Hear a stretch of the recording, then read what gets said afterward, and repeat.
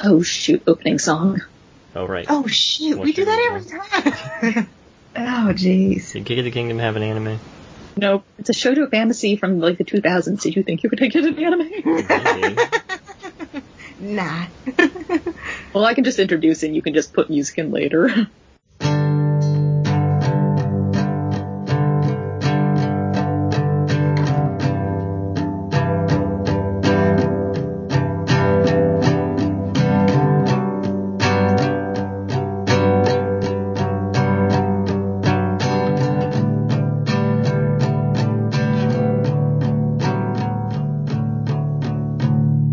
This house is full of women. Welcome back, everyone, to another episode of Manga in Your Ears. Normally, this is the point where I would tell you what song you just heard, but as of this recording, we haven't figured out what the theme music is going to be for this episode yet. I swear to God, all the NPR podcasts that we're copying that do this, I don't think they have this problem, but...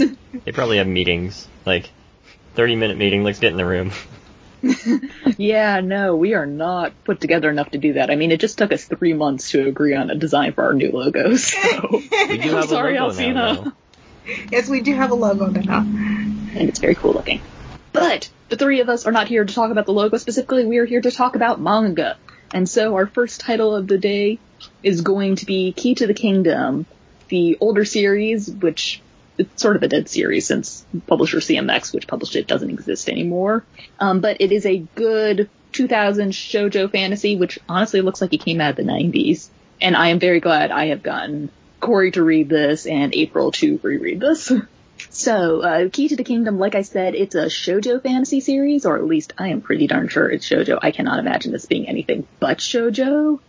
Yes, the Wikipedia says that it ran in a shoujo magazine, Monthly Asuka Fantasy DX. I'm not familiar with that one. I wonder if it's still around. Anyway, it is a fantasy manga from the early 2000s, but the art kind of looks like it's from the 90s. So if you're craving that shoujo 90s art styles, you can find it here. Just, I didn't see anyone with giant pompadours in there, come to think of it. It's a fairly short series, too, at 6 volumes, so it's a nice, quick read. It is set in the Kingdom of Landor, primarily, where the country's kind of been in conflict for the past 300 years or so.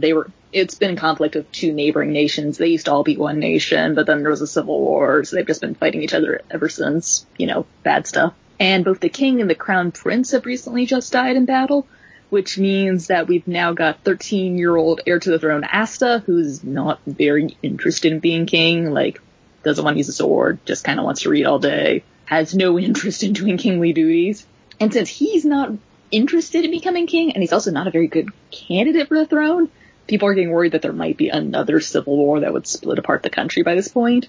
So in kind of a fit of desperation, some of the counselors say, okay, we're going to have this challenge where you have to find this mystical key to the kingdom, which legends say will grant people the power to unify the kingdom again, and anyone of royal blood can go on this quest. And so Asta ends up being one of the contenders for this quest. He just kind of has to. And there are 4 other, none of them are strictly members of royalty, but they're all from ruling noble families. And so they're all traveling across the kingdom trying to find this key to the kingdom. And there's some dragons involved. And lots of plots, lots of backstabbing. It's a story where the plot setup sounds, interesting, but relatively straightforward in the first volume. And then it just grows more and more complex and deep as the story keeps going on. So by the end, you're like, I'm not even quite sure who was telling the truth and who was lying this whole time anymore. Yep. Which is part of what I always liked about it. I like stories that start off simple, but then draw you in deeper and deeper. And the characters also undergo a lot of character development by the end in a very gradual, natural feeling way. Asta starts off as this bratty, kind of unlikable main character. But at some point, I don't even know when, he just sort of becomes more likable. And you're like, oh, okay, he's putting in some effort now. He's working towards doing good things. And I hope to God that he doesn't die. Yeah, in the first couple volumes, I would be like, all right, he's dead. That's fine. There are other candidates for the throne. But yeah, by the end of it, he seemed to have grown a lot more. He reminds me of that prince dude. I think his name's Canute in Vinland Saga, where he's just kind of this pampered brat kid. I mean, this guy isn't as bratty, he's just kind of like an intellectual. He likes to read books a lot, but he's not really interested in swordplay or anything. But then he learns eventually that like he has to know these things to be able to defend himself and defend his kingdom. Yeah, and he was never raised to be the crown prince or anything. He had a very capable older brother who died in the same battle as his father, so it's not like he's been resisting destiny or anything. He just really thought he didn't have to do anything vaguely related to being a king at first. Yeah. And the story also spends a decent amount of time following some of the other major candidates. Like, 2 of them are just sort of scummy, so we don't really spend much time with them. But we spend time with, I guess it's a cousin of sorts, from a family that sort of split apart ages ago. And then also Asta's childhood friend. When I went back to reread the series, I was so sure she was his fiance, but I guess not. Letty, she's a really fun character, even if she gets a little too caught up in romantic plots for my taste. Mm-hmm. Yeah. Yeah. So that does seem, her plot does seem like kind of typical for a 13, 14-year-old, like getting caught up in this first love. Realizing... Well, it wasn't typical for me, so... I mean, typical for shoujo stories, I guess. Yeah, getting caught up in love and then getting, or having that, like, crush down upon you when you realize the implications of it, I guess. Just realizing that supernatural forces are manipulating your love for somebody else to make you do bad things. The usual. Yeah. As one does. So, Helen, actually, how did you come across this one? Did you just, like, find it at the bookstore and you're like, hey, this is a thing that looks cool? I'm pretty sure I came across it in one of the libraries I frequented when I was in either late high school or college. I think more along the lines of college. I think wherever I was reading it had the full set, and then I bought the set later on since CMX has gone out of business, and I was like, oh crap, I really want to make sure I can read this in the future. I better own my own set. Because this does seem, if not something that influenced Yona, like a spiritual predecessor of it, in that, like, you're going on this journey to become, or to take over the country that you're destined to take over by way of royal lineage. Oh man, if we're talking about spiritual predecessors to Yona, we should probably talk about Basara at some point in this podcast. Since, it's like the 90s and I guess early 2000s fantasy shoujos, which were about, as I like to put it, adventure first, romance second. I think those definitely had an influence on Yona much more than a lot of current fantasy shoujos, which are sort of like romance first and some adventure on the side. Yeah. Mm-hmm. And as I've made it very clear, my preference is for the adventure first. Mm-hmm. And this is one that's got, like, dragons everywhere. It's cool, and, it's a medieval settings. We've got knights, we've got sword fights. It's very quick paced throughout the whole thing. Like, part of it's just because the volumes are rather slim, but you move through the story at a pretty fast pace. Yeah, but it feels very dense. Like, It took me a while to read a volume, and I was always surprised when I picked up the next one, and I'm like, why am I not already done yet? Like, halfway through, because there's so many words. Yeah, like, I was having to reread this kind of quickly just since my schedule has spiraled out of control. But otherwise, this is something I would have preferred to, like, read one volume in a day, put it down. Yeah. And then wait till, like, the next day to pick up the next volume. Because you feel like you feel very satisfied and full quickly when you're reading this. Unlike some series where you just sort of gobble up 20 chapters at a time and you're like, I could keep going. I could keep reading more. Mm-hmm. Yeah, I feel like CMX tended to pick up series like that, where they have other shorter series that were dense, like this one. I thought the premise of it was good. Like, it gets really, really dense towards the end, but there's a lot of interesting stuff going on. It's just, for me, I felt like absolutely no attachment to any of the characters at all. So they just didn't. It's not that I disliked them or liked them. I think maybe it moved so fast for me that I never really got attached to anybody. There's just a lot going on, especially in the latter volumes. And then, you all were talking about, Letty earlier, and I wasn't really sure what they were going to do with her, but I was a little disappointed that, like, her big subplot was the romance piece. I could see how it was a necessary, or at least essential part of how the story played out, but I sort of wish they would have done something else with her also.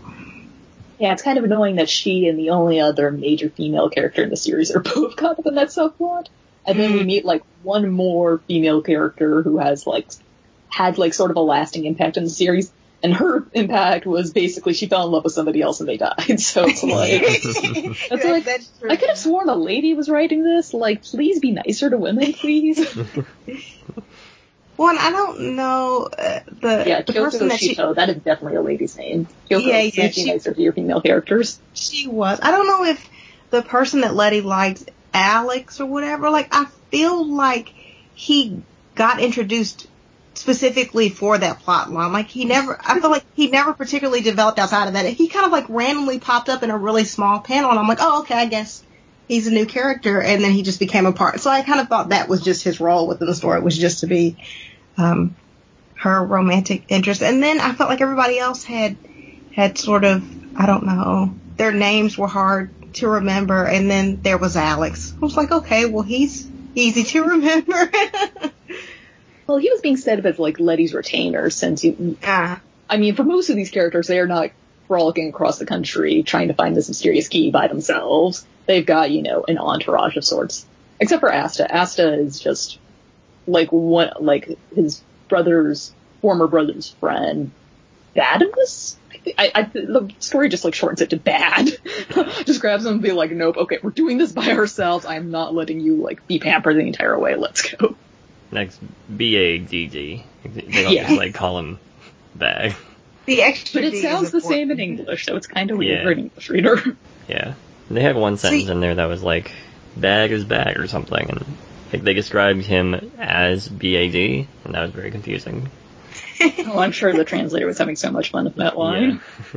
Yeah, because those two words would not have been homonyms in Japanese, so I think someone was having fun. I see. And then there's sort of, do you call it a twist? There's sort of the twist at the end. There are certainly some reveals that things are not as the characters have expected. Things are not as they seem. Mm-hmm. Did anybody expect that? I don't think we can really go in depth about it, but I could say I was at least surprised. I enjoyed that part of it, but I don't really know how much we can talk about it without spoiling the series. Having read the series before, it was fun for me to look out in advance and be like, oh, okay, yeah, I can see this foreshadowing here. Oh, okay, yeah, I see that. So, for a couple of things. Corey, could you see it? The amount of the scheming that the Dragons went through to get to this point just seems ridiculous. Like, I guess they had a lot of time to do it, so they would be able to, but no, I didn't expect the amount or the level to which the antagonists would be these dragon things instead of just like these 5 people against themselves trying to find a key. I thought it would be relatively straightforward, but I guess not. Yeah, going back to speaking in non-spoilers, I do think it's kind of funny that a lot of the story probably could have been avoided if certain people had told other people, yo, don't do this thing is bad, it will mess things up. But I remember one of the characters saying, I know I'm going against all of my instincts to even tell you as much as I am right now, and it's like, dude, you're still speaking in like riddles, just stop. I don't feel like it hurts the story a lot. And since that's, there's a lot of times when you read a story and there's bad communication, you go, that was kind of self-sabotaging in the end. But I feel like here it works a little better, especially because the secrets are just so layered on top of each other. Someone would basically have to understand everything to believe what was going on. Yeah. So I can kind of see it there. And these countries, I think, like, some of the people are still at war, at least on paper, against each other. So I don't know how much they want to reveal to each other either. Yeah, like, the king and the crown prince died in battle against another country, like, as the story opens. Yeah. The civil war, world war, whatever you want to call it, is still very much going on. I think we've reached a point where, with most of our plot-heavy series, it gets a little harder for us to talk about this in depth without just completely spoiling it. Yeah. Which I don't think is really what we want to do on this podcast. We want to encourage people to go read series, not just be a place for people who've already read a series to hear us talk about it. Yeah. I mean, that's good too, but I don't feel like that's our primary goal here. Agreed with what you said. So do you guys have any final thoughts? Yeah, I think if people want to pick this up, I think that it's popular in libraries. That's basically where I got mine. I don't know if it's still easy to pick up now that CMX is gone. I don't know if they're like super expensive online, but like Helen said, it's a short series. And you might be able to pick it up at the library. And my library had all of it. So, It's something worth picking up. I just felt like it got kind of confusing at the end. Like, I felt like there were a lot of good elements, and things came together in certain parts in ways that I didn't expect. But I was still kind of like, it's a little confusing. So if you can pick it up at the library or pick it up for cheap, it's pretty short and it's not a super long read. Yeah, CMX was publishing this around 2007, which seems to be around when many libraries I've seen were at the peak of their manga collecting. I've gone into so many libraries where you can just look at the manga on the shelves and know exactly when they had a dedicated librarian for buying the manga. Yeah. I agree with you, April. It is a little dense and confusing at the end. It might have been served a little better by having maybe one more volume. But yeah, other than that, I really liked it as like a fantasy exploration series where you just get to see this kid like grow into his role as a king. I did not go to the library for mine. I actually just like grabbed it off Amazon, and it was not that expensive. Otherwise, I would not have done that. It was only like $40 for all the volumes. So okay, yeah, I didn't know if they were still floating around. Yeah, and I think one reason why I still like this series is that we still get fantasy anime and fantasy manga, but I feel like a lot of them have been really influenced by games, or they are a game tying themselves, or by D&D, or just really self-referential. But this is just a pure fantasy. It doesn't make you feel like you already need to be a fantasy fan to enjoy the series. You don't have to keep an eye out for characters making little winks and nods. It's just sort of a story there and complete, which is nice. Yep. And with that, I think we're ready to move on to talking about our next series. Or at least you are too. You two are, since I didn't have time to read again this week. Sorry, guys. But we'll be right back. Playing guitar, cooking breakfast, sharing trauma, doing dishes. And where are you? What if one day I don't know you?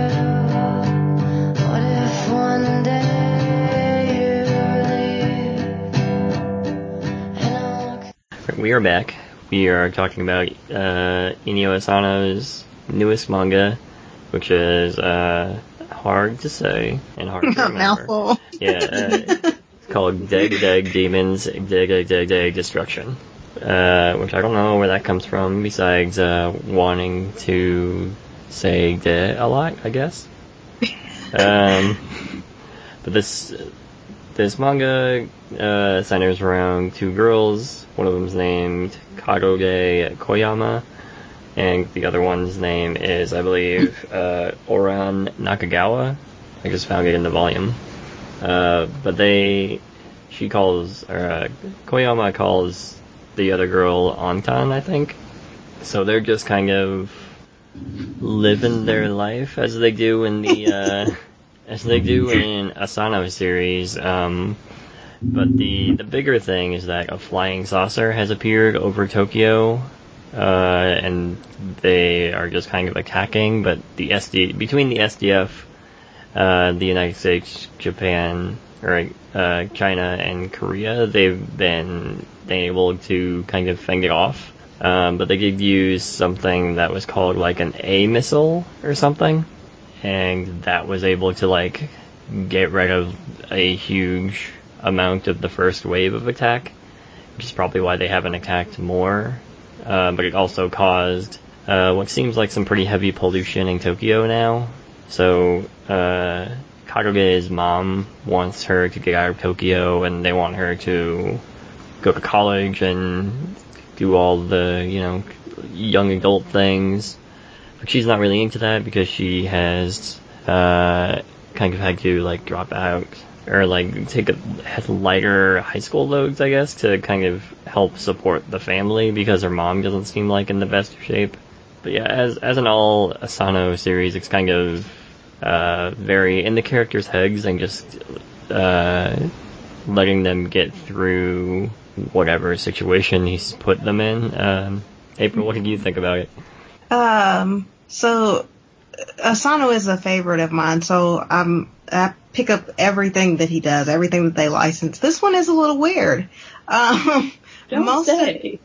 Most of his stuff has got sort of something a little weird about it, but this one is weird. Where do you start with this? I like how there are like various small touches that sort of hint to characters' relationships or what has happened after, I guess, the alien invasion or whatever, but they're not obvious. So one of the things I can think of is the main character. We're pretty sure that her father is gone, but like Corey said, her mother is still there. And one of the things that happens in a flashback is that her father leaves the house and she asks him, well, where is mom? And he says, oh, well, she's gone to get toilet paper. And towards the end of that scene, cause you're sort of curious, like, okay, well, do her parents survive? And sort of at the end of that flashback, you see like a small panel of toilet paper, and it sort of gives you the clue that, yeah, her mother is still around, which you eventually see further in the volume. And it's small things like that I think Asano is kind of known for. It's really just sort of about this looming thing, this looming invasion, and the spaceship or whatever it is just sort of hangs over Tokyo as this ominous, huge thing, while all of the people living there still go about their daily lives. And then the two main characters that I guess are in high school sort of have their regular teen angst about the world isn't real and we're real and everybody else isn't, and all of that, while this huge spaceship is just in the middle of everything. It's a weird one. Yeah.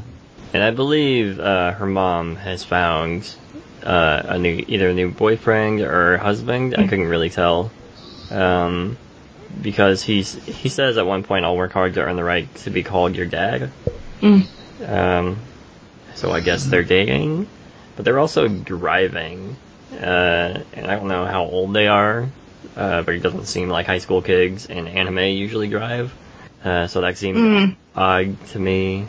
Yeah, she also seems to have a thing for her teacher, I guess. Yeah. I mean, and the teacher makes a comment that's not really cool. I mean, I'm kind of like, leave it alone. He's like 30, and I'm like, it's inappropriate, man. Just leave it alone. Yeah. Yeah. And then her friend is like asking all these inappropriate questions. Well, that's what friends do. I expected that. Yeah. But her teacher's like, when you get older, come back with no. Yeah. No. Yeah, but it does seem like these characters have kind of acclimated to living life surrounded by this presumed pollution, and also the flying saucer that like occasionally sends smaller flying saucers out of it. It's just like this would be very strange once you first run into it, but now that it's been here for a couple of years, it's just kind of a fixture of their society now. So it makes me wonder, like, what would happen if a flying saucer actually did show up? Like, what would it be like a couple of years down the road from that? Would we kind of acclimate to what is happening and just kind of make jokes about it and not really notice it anymore? Or would we continually try to blow it up, I guess? Do you mean in the real world? Yeah. I think we would continually try to blow it up, and we would have memes about it. Sure. It does seem like that's happening on some level in the series. Maybe just from the kids' point of view, it just seems slow or boring, or because at this point they seem bored by it, or at least disappointed by the fact that it didn't do more or blow them up or cause. They just seem sort of bored by, like, oh, we thought this was really going to be something, and it's just hanging there, and now we're back to our existential angst. I mean, that's really where it seems like they're at with it, where it's just kind of, because there is a particular quote that stood out to me just personally, where one of the characters said something about, I guess, being able to do the same thing every day is its own kind of happiness. So I don't know if she's unhappy with that or happy with it. I think maybe that's just a theme that Asano has like regularly, and he's just thrown a spaceship in there. But yeah, it's like impossible to tell where this one's gonna go. Like a character shows up at the end, and it's like, okay, this might be going somewhere, but this first volume, like it's still just kind of like laying out the pieces so you can see where it goes. And like, I don't know how far along this is in the Japanese, so I have no idea where it's going from here.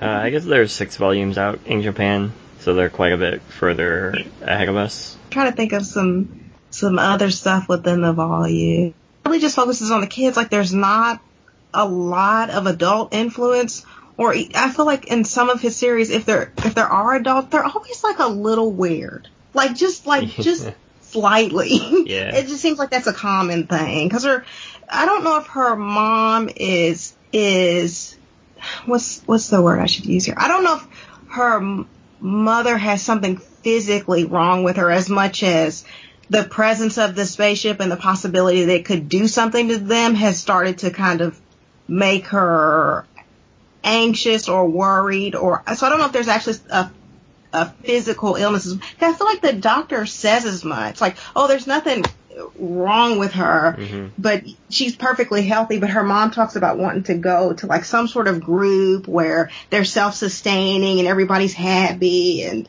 there's a strange dynamic between her and her mother.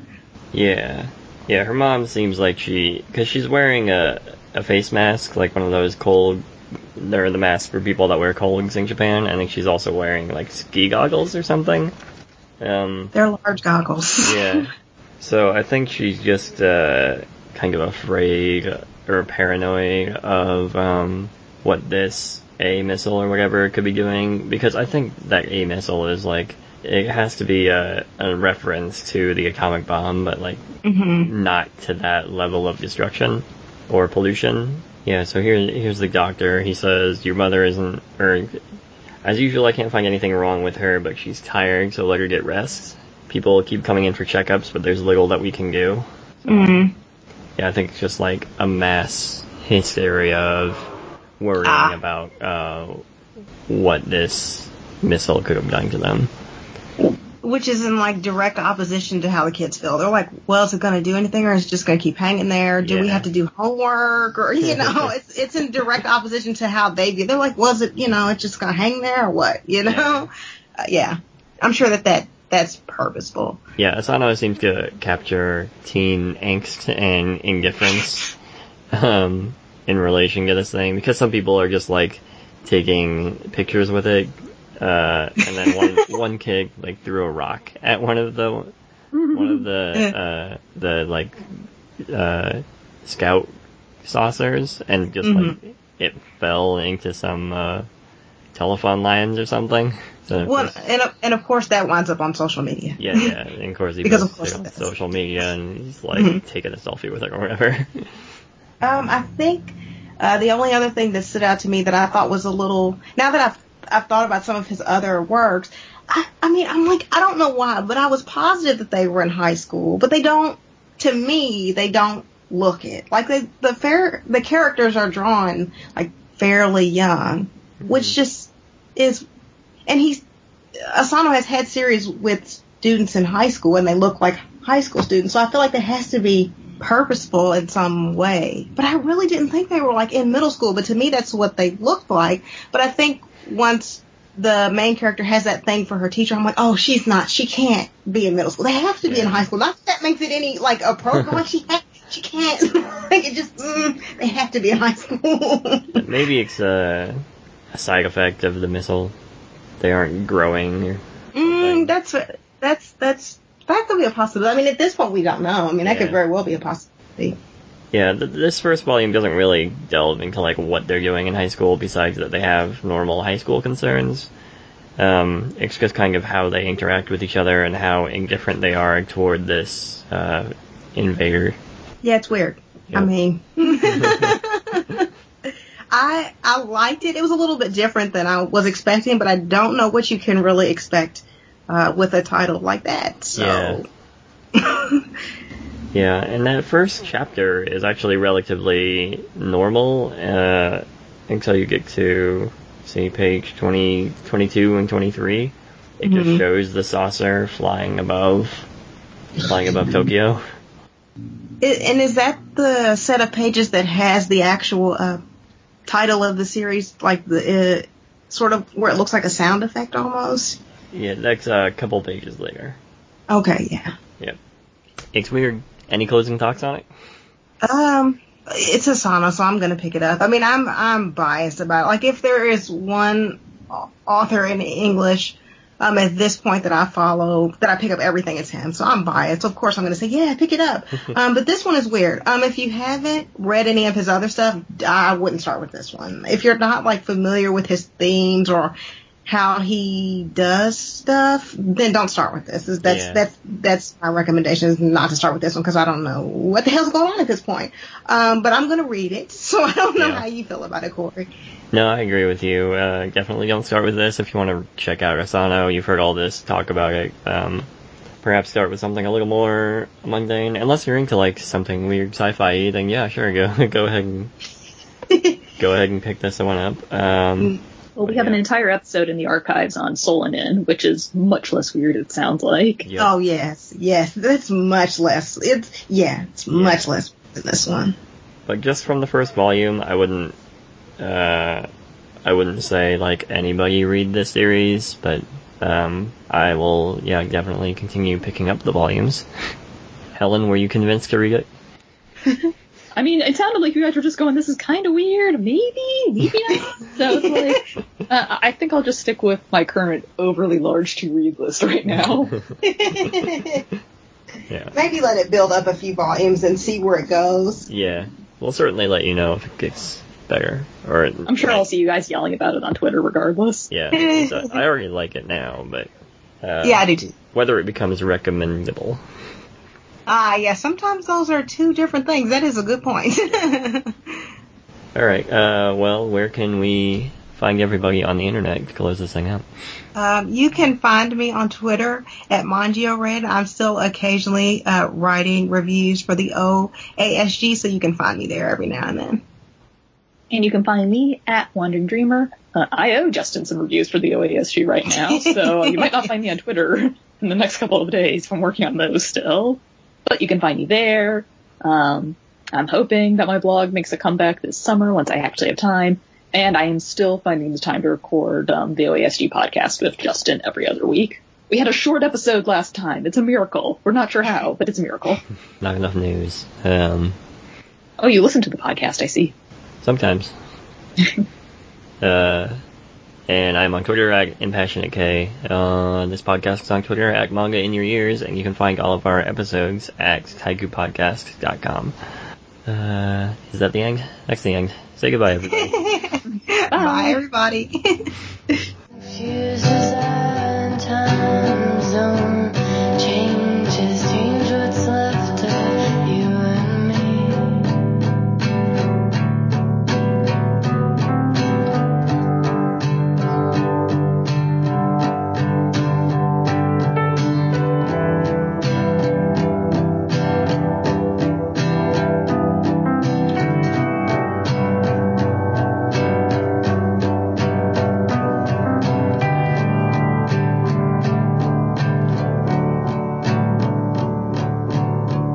Maybe it's all the drinks you